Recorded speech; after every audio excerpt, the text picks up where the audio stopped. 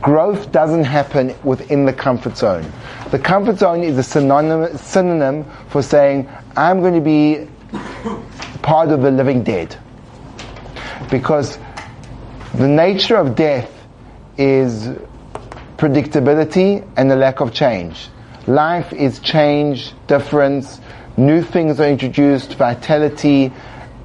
All the stuff which makes life exciting is all the stuff which wasn't there before. Creativity, something which comes from nothing. When everything is the same as it was before, that reaches a sense of stagnation. And even though there may be existence, but there's not really the vitality, the renewal of life. Renew, it's new.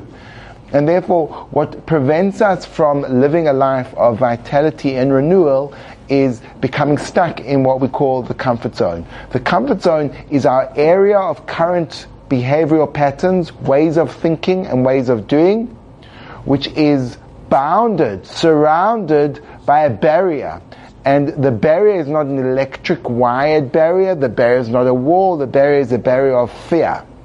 And therefore it's inevitable, in order for us to live a life of vitality, renewal, we have to have some kind of healthy relationship with fear. And what we're suggesting is that perhaps a love of fear will promote exponential growth, and a repulsion and recoiling from fear will keep us trapped in that same cozy little space forever and ever.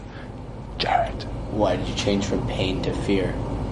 Sorry, when I was saying the word fear and pain, I do, it was like a bit of a Freudian slip, but I do think that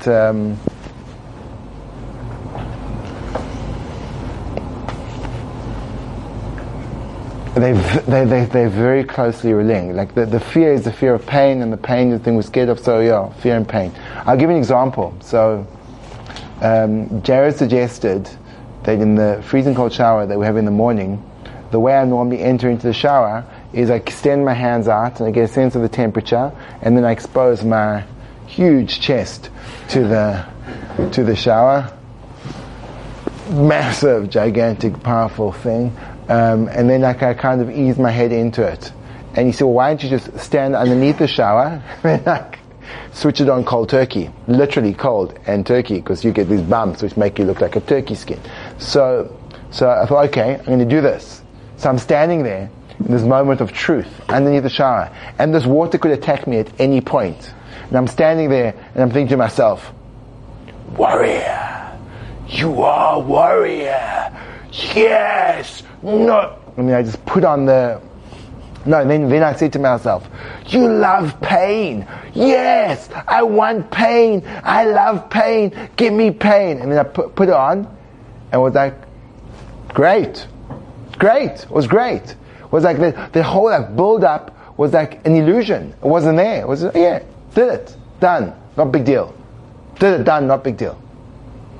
So it was a microcosmic experience of dealing with pain and trying to create a positive attitude, as opposed to a repulsion and a avoidance, an embracing, and a kind of an attraction to the kind. And again, it doesn't mean all pain is, I think Adam could put across, pain is a very healthy indication that something's going wrong. So it's not the kind of pain, and that's maybe why I slipped into that, the language of fear. It's the kind of pain that's associated with fear, which there's nothing really substantial there other than this block. So I want to explore this in the text, and we're going to again go to the Ramchal, Moshe Chaim Luzzatto. It would be helpful if you have the text that I gave you, and I'm sure you kept safely a couple of days ago. I did make those copies. I think it was yesterday. I made those copies, and I did give everyone a copy. So just take out the copy that you have. Okay, just take them out. Avram, just take it out. Just take out that copy. Excellent, good. Was there an extra one? Did someone say there's an extra? There were extras. So could you take a picture of this? Yeah. So everyone should have a text in front of them. There may be those. Yeah.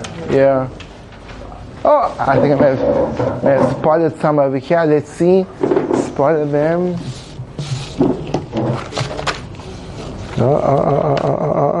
Potentially. Oh, here we go. Here we got another copy. Okay, so these copies are things that you should keep. Keep them and cherish them so that you can follow inside. Is a textual component to our study. We on the bottom paragraph. V'hinei. Beautiful, good work, Sash. V'hinei, seems there's even an extra copy over there. Is an extra copy? Should we pass down the extra copies this direction? Avram doesn't have an extra copy, he needs to follow inside. This is for Rolf. Just give Rolf that. That's for Ruvain. Good. Give that to Ruvain, and then, yeah. Oh, he said I'm going to go grab mine. Like he forgot he gave his to yours, to you. Oh, it's good. No, that's good. Okay, so we've got a spare copy here. Daniel Rabizada's got a copy. Give it to Daniel. Pause that copy. Okay, so hang on to your copies. V'hinei, and behold, so we're in the text right now. V'hinei, anachnu ro'im be'einenu. We can see with our eyes. Now, remember when we learn Ramchal with a fine tooth comb. Every word is powerful. The Vilna Gaon said about the Ramchal and his work, Mrs. Shoim, he learned and he didn't find in the first 11 chapters a single extra word. Now, if I would have said that, you would have said shkoyach. But the Vilna Gaon, he was able to write an essay in 4 words. Because his choice of words was so perfectly picked that he was extremely fastidious about being succinct in his language. So when he says there's not an extra word, it means that we should take every word extremely seriously. Well, why would the Ramchal say we see with our eyes? Clearly he's indicating that what he's about to describe is not a theory but an experience. Roim b'einenu means we see with our eyes, meaning we've all had this experience. Let's see with the experience and then you'll tell me if you've had it. Kama v'kama pa'amim, so many times, shekvar libay shel ha'adam yodeh chavasai, that the heart of a person knows exactly what he has to do. He knows his obligation. V'nisames etzloi ma sheroi loi l'hatzalas nafshoi, and it is real by him what is suitable for him to save himself. Uma shechoiva olav mitzad bayroi, and also his obligation from the side of his creator, meaning he recognizes his spiritual path. He gets his spiritual path, and he also gets the fact that straying from this path is dangerous, and he needs to be saved, and that this is problematic. So he's got a full cognizance of destructive nature of his behavior, and he has a full awareness of the path that he should tread. So he's got both. He's got the clarity of understanding. He gets it. In his mind, it's perfectly clear. And nevertheless, yanichehu, he will leave it off. He will not pursue his path of greatness. He will not avoid his derech of destruction. And the reason why he doesn't do it is not because there's a cognizance that he doesn't have. He's not sure of it. He's not aware of it. And really, there's no tangential reason that's stopping him from doing that. But because the heaviness of this thing called atzla weighs down on him. There's a certain element of inertia that he can't break through. I'm going to call it the comfort zone. That the comfort zone is such a comfortable place to be, it seems like breaking through it would be like lifting a 10-ton weight. The language that the Ramchal used is there's a heaviness, there's a sense of inability to fly, to move up, to go beyond. I'm just rooted here and I can't get out. And behold, he says, Oichal kima, let me eat a little bit. Or ishan kima, I need to sleep a little bit. Or koshe olai latseis mi basi, I can't go out now. Poshatati is kutanti, I've taken off my coat. Eichecha el b'shena, I'm not going to put it on again. Chama aza ba'olam, it's too hot outside. The sun is strong in the world. Hakara rabba, the cold is great. Agshamim, or it's raining. V'chol shar ha'maslois, or all the other excuses, v'toyanois, and unreasonable claims, asher pi ha'atzelim mole mehem, that the mouth of the ones who are suffering from this condition, we call them atzelim, their mouths are full with them. Mayhem. Good. Mehem. Good. Ubenkach, and in the interim, haTorah munachas. As a result, they disregard, they dismiss their power to connect to the home of spiritual wisdom, the Torah. So they don't have access to this immense source of clarifying their life, of giving them the depth, perception, wisdom, connection, powerful spiritual energy. And their mission in this world becomes annulled. And as a result, the person lands up completely dislocating himself from spiritual connection to his higher force. Gone. Gegangen. Nothing. And he's totally passive. Didn't do anything wrong.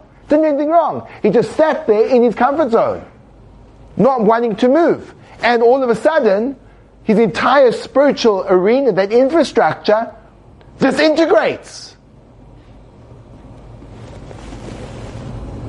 And he quotes Shlomo the king, Solomon. Ba'atzaltayim yimach ha'mekoreh, with laziness will fall in the roof, ubeshiflus yadayim, and with the lowliness of hands, meaning the inactivity, yidloif habayis, will leak the house. Meaning that when you don't do anything, the nature of life is things disintegrate. And he's using the physical world as an example to do so. One thing I know from living in a house, it needs maintenance. Houses, anything in the physical world requires upkeep. Without upkeep, things disintegrate. They kind of just lose their cars without services, they'll stop working. Houses without regular input will start to disintegrate. Everything will fall to pieces. So similarly, it's an analogy that an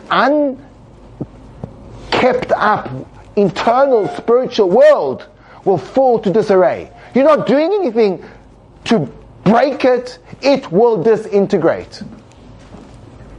In order to own our lives, our spiritual quest, it's not enough just to stay still.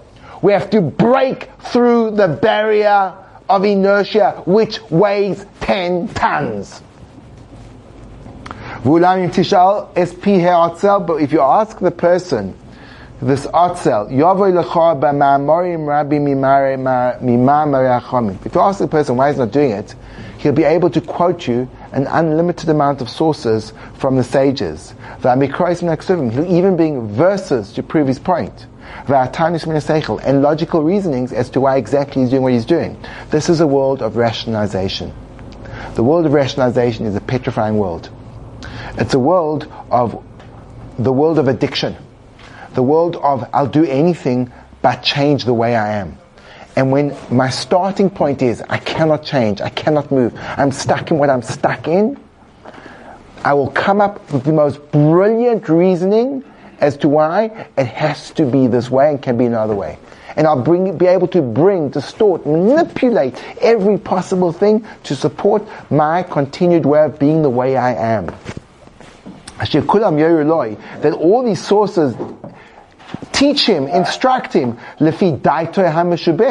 according to his distorted perception, to make it easier for him, lenient, and to leave him, place him in the inactivity of his atzlus. And he is incapable of seeing And he's unable to see that these rationalizations and the reasons he brings for his inhibiting his change, he doesn't see that they don't come from a careful examination of the facts, of weighing up. He doesn't see they don't come from a sound decision. He doesn't see that they're actually generated by his inability to want to change. His lack of desire to want to change. That when they control him, they incline his mind until he loses the capacity to think straight. Petrify him. And therefore he won't take heed, he won't listen to anyone who gives him advice. He says, I've got this, don't worry, just leave me to this. How many discussions have you had in your life with people in these situations, and you try to speak to them and there's no one on the other hand that can listen to you? Because it's almost as if the ability to reason, to introspect, to reflect, has been taken away from them. They are so influenced by these koiches inside. Hashem screams out and he says, wise is the Otzel in his own eyes more so than 7 givers of reasoning, meaning he's cleverer than all the wise men in the world. Because his Atzlos is so strong, it doesn't leave him to even consider the people that are trying to clarify and help him move forward. He'll look at everyone else as mistaken and idiotic, and he's the only one that gets it. So we're going to have to go back and examine this text. That was just a quick read through. But how powerful. How powerful. The Ramchal, coming from the 1700s in Italy, died at the age of 39, authored many, many books, a master of Kabbalah, and he just puts it across these incredible insights of what's holding us back in our own personal growth. Gavi. I feel like he's pushing very much to listen to your peers and listen to other people taking their advice. I just want to know, how do you know when you're changing for yourself over changing for other people?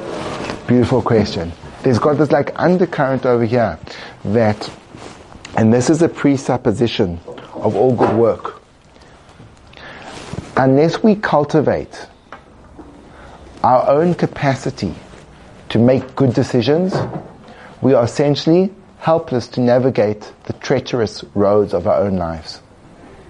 You're 100% right. Because if I don't have a good decision-making way of making good decisions, so then I'm trapped because I can't make my own decisions, but I can't listen to other people who tell me what decisions to make, because first of all, they may not know me, they may have agendas, they may be misled, and therefore I'm stuck. And therefore, perhaps, a prerequisite for even engaging in this discussion is, I know what a good decision feels like.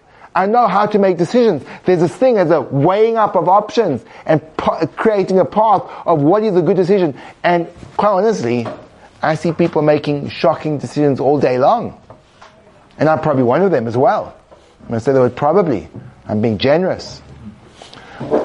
But having a capacity to make good decisions in life is the basic, and people throw away amazing relationships, throw away incredible jobs, throw away once in a lifetime opportunities because of some kind of bad decision making process. And of course, bad decisions you live to regret for the rest of your life. So 100%, you've got to cultivate that good decision-making process. And the question is, well, how do you do that? We'll have to go into that. But do you see how interesting this interplay is, that if this thing gets into your brain, you lose the capacity to make good decisions. So what do? How do you get it out of your brain? You can't even trust your brain. So in other words, how do you redevelop that trust? How do you know when you're influenced and when you're not being influenced? And over here, the Ramchal confronts directly, how rational can we really be when we've got these biases who are these strong unconscious forces driving the ship? Power, Gabriel. I was going to ask early on, what was Atzlatos like? It's your desire, it's your Yetzer Hara? I'd like to express what is Atzlus, and I don't like translating the words. I want to define the word. There's a thing called Atzlus. So it has been translated as laziness. That's not the way I want you to translate it. In life, there are two forces which are there to create meaning in our being. Without resistance, without struggle, without pain, our lives are meaningless and pointless. Pain gives the power to our being, just like resistance builds muscles. There are two kinds of possible destructive forces that we fight against to create meaning in our life. The first force is a force whereby our decision-making process is distorted, and as a result, we become fiercely and ferociously proactive, and our energies become activated to the fullest degree, but in completely the wrong direction. So we express ourselves in a way which is totally destructive. Enormous amounts of actualization, but actualization of the deeper parts of ourselves which are destructive to our ultimate spiritual, ethical, emotionally healthy future. So there's a power that makes us active, but active in the wrong way, and we have to be able to combat it. And there's a different kind of power.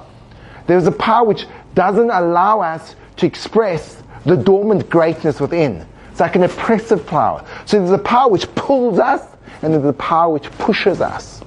The power which pushes us suppresses the inner greatness from coming out. For the first power, it requires weighing up, good decision-making process in terms of not being led astray.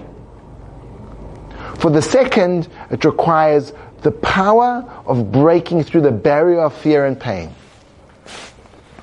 The second force is a power of suppression, pushing down, keeping us with our great potential dormant and inactive. That power is called the power of Atzlus. Atzlus means you can do anything, just don't ever reveal the greatness inside yourself. Just be small. Just be functioning on minimal. Just be in that comfort zone and only in that comfort zone. Never, never, never get yourself out. Never try the thing that you're too scared to try. Never speak to the person you're too scared to speak to. Never apply for the job that you think is above your pay grade. Never take on that leadership position because you don't want the responsibility of the people that you need to lead. Never take on that challenge that may threaten your sleeping patterns. Never go on that diet that could affect your eating. Never, never. Just stay there in that comfort zone, in that rut, in that stagnation forever, and become a zombie. And we have to fight certain social pressures to be able to realize this. I was listening to a podcast from two of Hollywood's most famous psychotherapists. One's a psychiatrist, one's a psychotherapist, Phil Stutz and Barry Michaels, and they're chatting about the nature of life. And one of their, they've got a book, a very interesting book called Tools, and they speak about the importance of discipline. Anyway, Barry Michaels shares a story about a client that he had who was a multimillionaire and decided that he was going to he didn't need to make any more money, and he'd worked hard his whole life, so he's just going to live the good life. Wake up when everyone to wake up. I think his expression was fold in the tent. I want to fold in the tent and just, is that an expression? Fold in the tent and just get on with it. After 2 months, he entered into a severe depression. Barry Michaels said to him, you got to do something, got to go back to work, got to do something. He wasn't open to that, and he landed up in a psychiatric hospital. Thankfully, after that, he recovered and he was able to go back to work. I don't know if he did the same kind of work, he could have been engaged in more philanthropy, but he had to get up and work. And what Barry Michaels commented was our society promotes stagnation by tempting and seducing us to valuing the creature comforts as an ideal and an endpoint. And therefore, the ultimate picture of retired bliss is I'm on my golf estate with the fancy car, the swimming pool, servants doing everything I need them to do for me, and I can be completely passive. Ironically, that perspective of life is death. So we sold a dummy. And it's not some kind of religious guru or fiercely tongued rabbi, but it's the people who are meeting the people, the great and powerful people who disintegrate when they let go of overcoming adversity, struggle, power, push. So that's profound. That's profound. And you know what's amazing is all of you have a very unique opportunity. And every day is precious. And it's amazing how much time is wasted and how uncultivated so many rich experiences are, and they're just left to get washed down the river of life, never to be seen again, floating as flotsam in the distant memories of a possible past which will never be retrieved, and we live a half-life that could have been full.